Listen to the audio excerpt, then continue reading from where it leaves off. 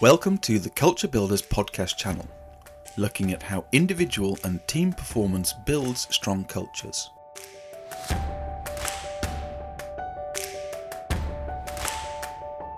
Hosted by Jane Sparrow and Chris Preston.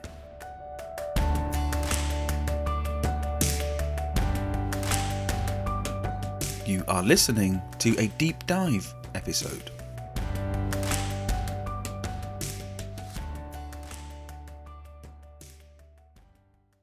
Hello, my name's Jane Sparrow, founder at Tuddle and its sister company, The Culture Builders. And I'm here today with someone that I had a chance conversation with at a social event that led to a fascinating discussion around well-being and the impact it can have when you start paying attention, all because of a London University study. Stephen Bailey, thank you for joining me today after our conversation at the community event a few months ago. Thank you, Jane. It's a pleasure to be here. I'm a great believer that conversations happen for a reason, and very often they leave you either inspired or informed or with some kind of new connection. And that's exactly what came out of our chat a little while ago. But Stephen perhaps can introduce himself a little bit more and what he does. He's a designer and maker. So tell us, Stephen, what does that actually mean? Well, after a first career in commercial property investment and development, I was given the opportunity to go and do exactly what I'd always really wanted to do, which was to design and make bespoke wooden furniture. So at that point, I retrained and set up a small business about 12 years ago now. So it's very much a business that seeks to identify people that have a particular requirement for a piece of furniture. So I will then engage with them to work up designs that suit their particular needs, and then through a process of collaboration end up with a design that is going to meet their exact requirements. And then I will go and make it. So it's a business that I relish. I love all three strands of the process, really, which include the customer management and the business side of the work, the design side, and also the making side. So it keeps me very happy. And I can see that just looking at your face as you're speaking. But it does mean that you work predominantly alone, am I right? Apart from when you're doing the customer engagement and collaborating on the design. Yes, I have a strong interface with my customers. So I'm seeing them a lot. And I also do engage with other furniture makers and upholsterers in connection with my work. But yes, you're right, Jane. It's predominantly a solitary pursuit. And so I do need to make sure that my time alone is balanced by time with other people outside work. Yeah, which is exactly why you got involved in this study, I believe. So let's hear more about it. So London University are doing a study and you get talking to somebody and start to get involved. So just tell us a little bit more around the background. It's all around well-being, as I understand it. That's right. I was approached by a very clever and extremely personable chap by the name of William Barnes, who's doing a PhD at Royal Holloway College, part of London University. And the focus of his work is about the impact of work practices on mental well-being. And I think that the pandemic has probably spawned quite a lot of studies in that area. But what made William's work particularly interesting is that he has brought together the combined impact of home working with self-employment, and thirdly, self-employment in a creative industry. And it's those three strands that have really focused his attention, and the work that I do seemed to fit exactly that blueprint, and it was a pleasure to be able to help him. And I find that fascinating because so much of the research that we see and the work that we come across and the businesses we work with, it's about thinking well-being on a sort of bigger scale, bigger teams or organisations. And of course, as you say, there's a huge need to make sure that people that are self-employed, perhaps working on their own or collaborating every now and then with others, are just as intentional and look after their well-being as others. Because actually no one else is going to do it for you, are they? That's exactly right. And I think it's been an area that has been neglected in previous research studies. And he was certainly able to convince the Economic and Social Research Council that it was work worth undertaking, because he did get funding over a 3-year period. And I know they're looking forward to seeing his results. As are we all. So they're not out yet. Is that right? Yeah, the work is still underway, and I don't believe that his full thesis is due for publication until next September, although he is hoping to release an interim report in the new year. But what impressed me, or one of the things that impressed me about William's approach, was that he wanted to make it a practical study, and was keen to find ways to ensure that the results of his labours were going to manifest themselves in real benefit for people who do work on their own, like I do. And I know that you got huge benefit from just being part of the study, which is what I find fascinating. And I wanted to make sure we shared with people listening, because it's not just what you gave him that is useful and will help inform how we help others in the self-employed world with their well-being, but it's actually the impact it had on you. So tell us about how did you get involved? What did you need to do and what happened? Well, there was quite a clear structure that William was able to give me at the outset. I was one of a number of people that he wanted to use as case studies to inform his research work. And the involvement he described as being threefold. One was a request that I undertake a video diary at the end of each working day over a period of 3 weeks. He requested that I complete 2 separate questionnaires, and the whole study was then going to be concluded with an interview. But the purpose of all those different strands were really to sort of delve into how my working day, what was happening in my work that impacted on the way that I felt. And it was quite an eye-opening experience for me, really, because I'm sure that I've let most of my working and indeed other life just taking for granted how I feel. The way I feel is the way that I am, without really seeking to analyse how events can determine how I feel. And by drawing that link, then of course gives the lead to be able to do something about how I work, or the impact of work on, my moods and how positive I might be, or how optimistic I am. The emotional element is more critical, I've discovered, than perhaps I'd given credit to at the outset. So here we are at the end of each day. You do a little video diary of, I think you said to me before, around 3 minutes or so maximum. But what did that give you? Because I'm intrigued to know the kind of things that you talked about on that 3-minute video and actually the process you went through during the day. Well, knowing that I had a video diary to undertake at the end of the day, I did keep the odd note to remind me of my different experiences during the day. And one thing that really surprised me was, how much goes on and what the extent of those different influences actually have. I mean, for example, there are processes that go well, there are processes that don't. There are things that I like, there are things that I'd rather not do. It's lovely to get involved in, preparing a curved rail for a table and making it look absolutely gorgeous. It's not so good standing by a machine and battering all the noise and the sawdust that is being produced as a result. There is use of time is always a big thing for me. So if I'm managing to make progress, then that is making me feel good. If I know that something is dragging and the hours are going by and there's not really much being produced, then that again can have a negative impact.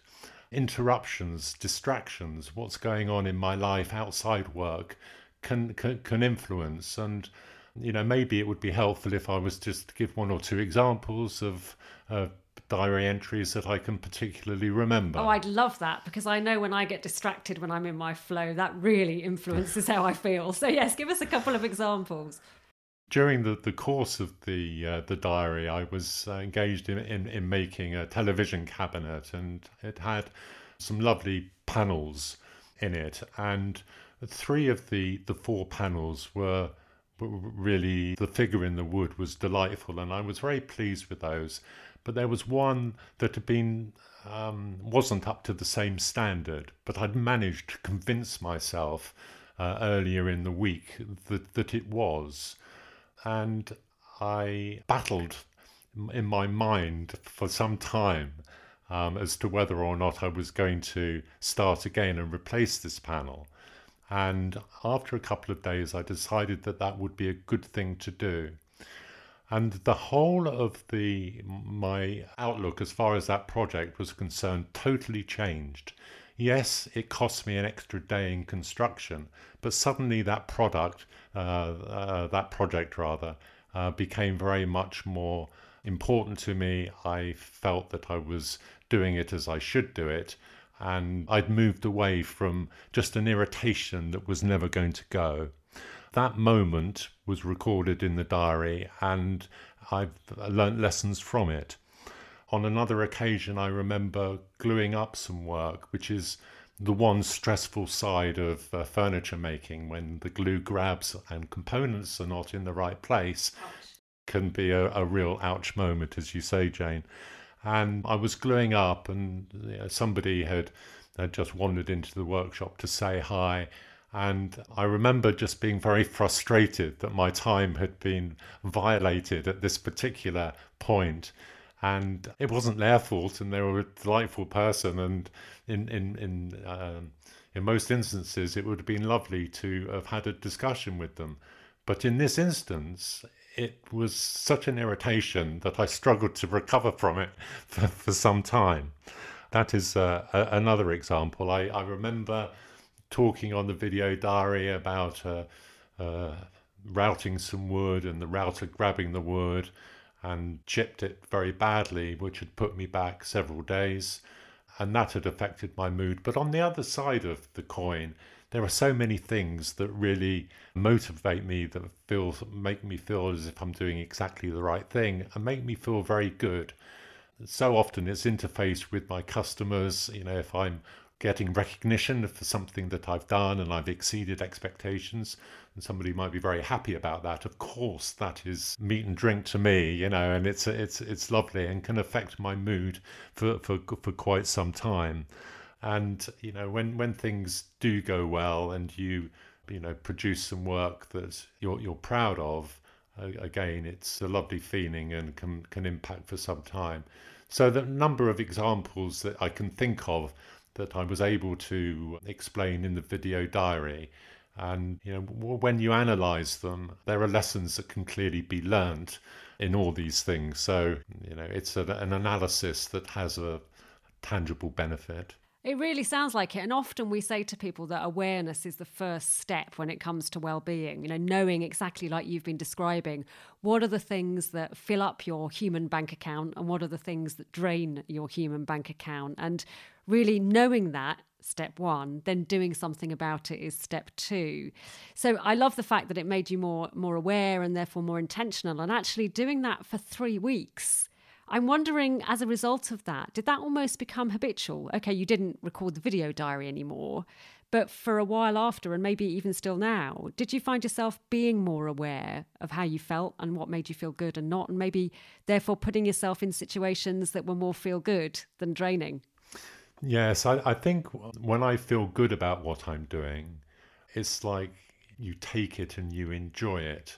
I think that the particular benefit for me has been when things haven't been going so well, and rather than just continue feeling a little bit down about something, it's I've learned to stop and take 10 and to give a little bit of thought to why that was the case, and normally moods and feelings can be tracked back to events or situations, and to understand what they are then, allows you to either avoid those situations or to tackle them in a different way that is going to minimize the risk of those negative feelings, coming to the fore. But it is, I think, self-awareness generally is always a very good thing. And, of course, I'm applying this to my work, but it's just as important, isn't it, in everything that we do? Yeah, it really is. And the other thing that I find fascinating about this study and your involvement is the self-employed nature, because as many people know, if they're listening, Tuddle is our digital wellbeing and performance coach, and it's designed for teams. But actually, you're not part of a team. You're part of a relationship maybe with the customer. But you haven't got a teammate that's going to recognise that maybe you're feeling a bit down, or that's going to celebrate with you in the way that maybe other team structures have. But there was a community of you, as I understand, that were participating in this research. So did you share any of the insights that you'd got about awareness and intention with anyone else in the community? Well, the answer to that is no, but it's no, not yet. I haven't met any of the other participants, but I do look forward to seeing the results of William's study, because we, of course, can learn off each other. And this is where the toolkit that William mentions in terms of how people like me, might be able to improve their mental well-being and consequently improve their performance. I'm very much looking forward to learning from other people's experiences. Yeah, I will too. And to hear maybe whether there's a community that forms as a result, either of those people, or perhaps just within the self-employed world being even better at creating communities so that you can support one another from a mental and a physical well-being perspective as well. Much of what you've talked about is how you were feeling and observing how you were feeling, and that really helping you to be able to guide and be more intentional and manage your emotions, Stephen. But one of the other factors we always look at in terms of well-being and performance is motivation. And I'm wondering what insights you got from this study and from these 3 weeks around perhaps what motivates you, and how, as a self-employed individual, that self-starter, that kind of need to motivate yourself came back to the forefront of your mind.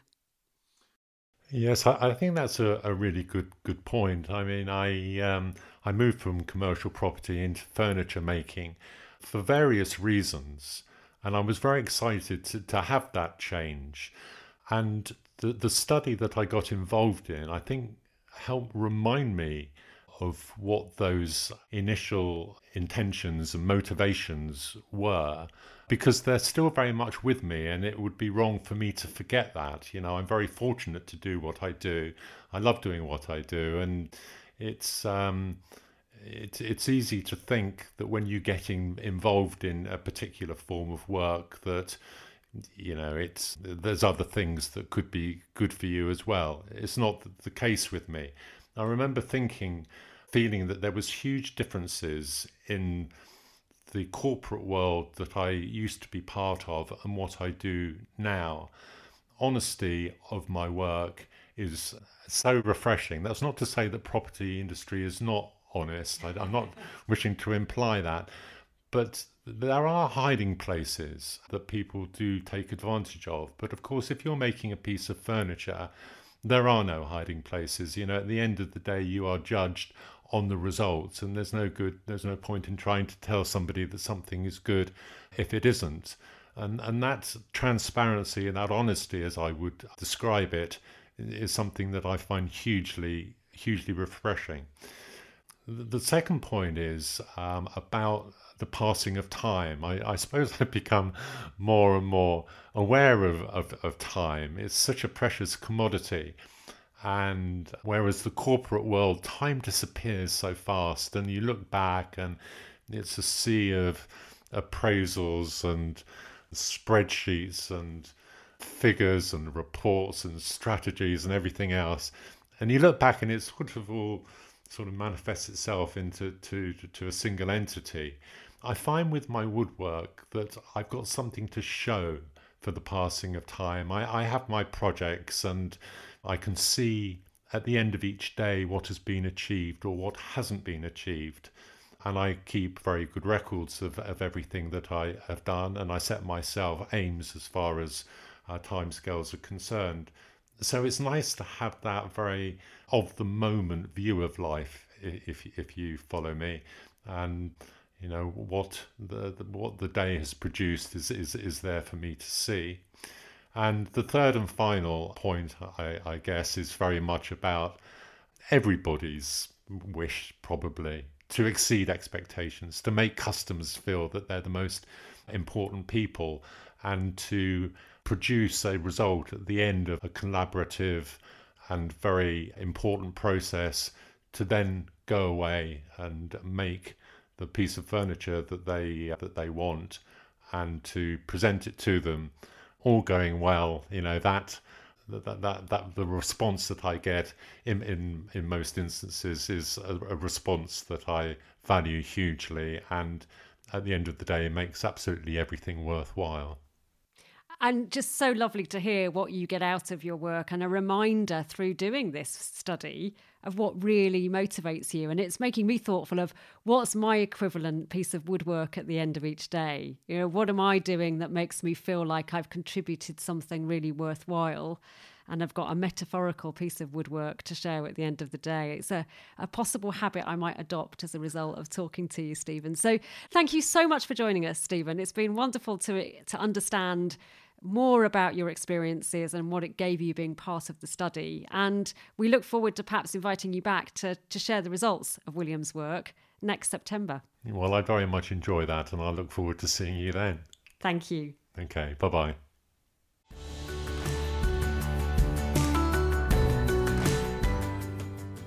Thank you for listening. Continue the journey at www.theculturebuilders.com.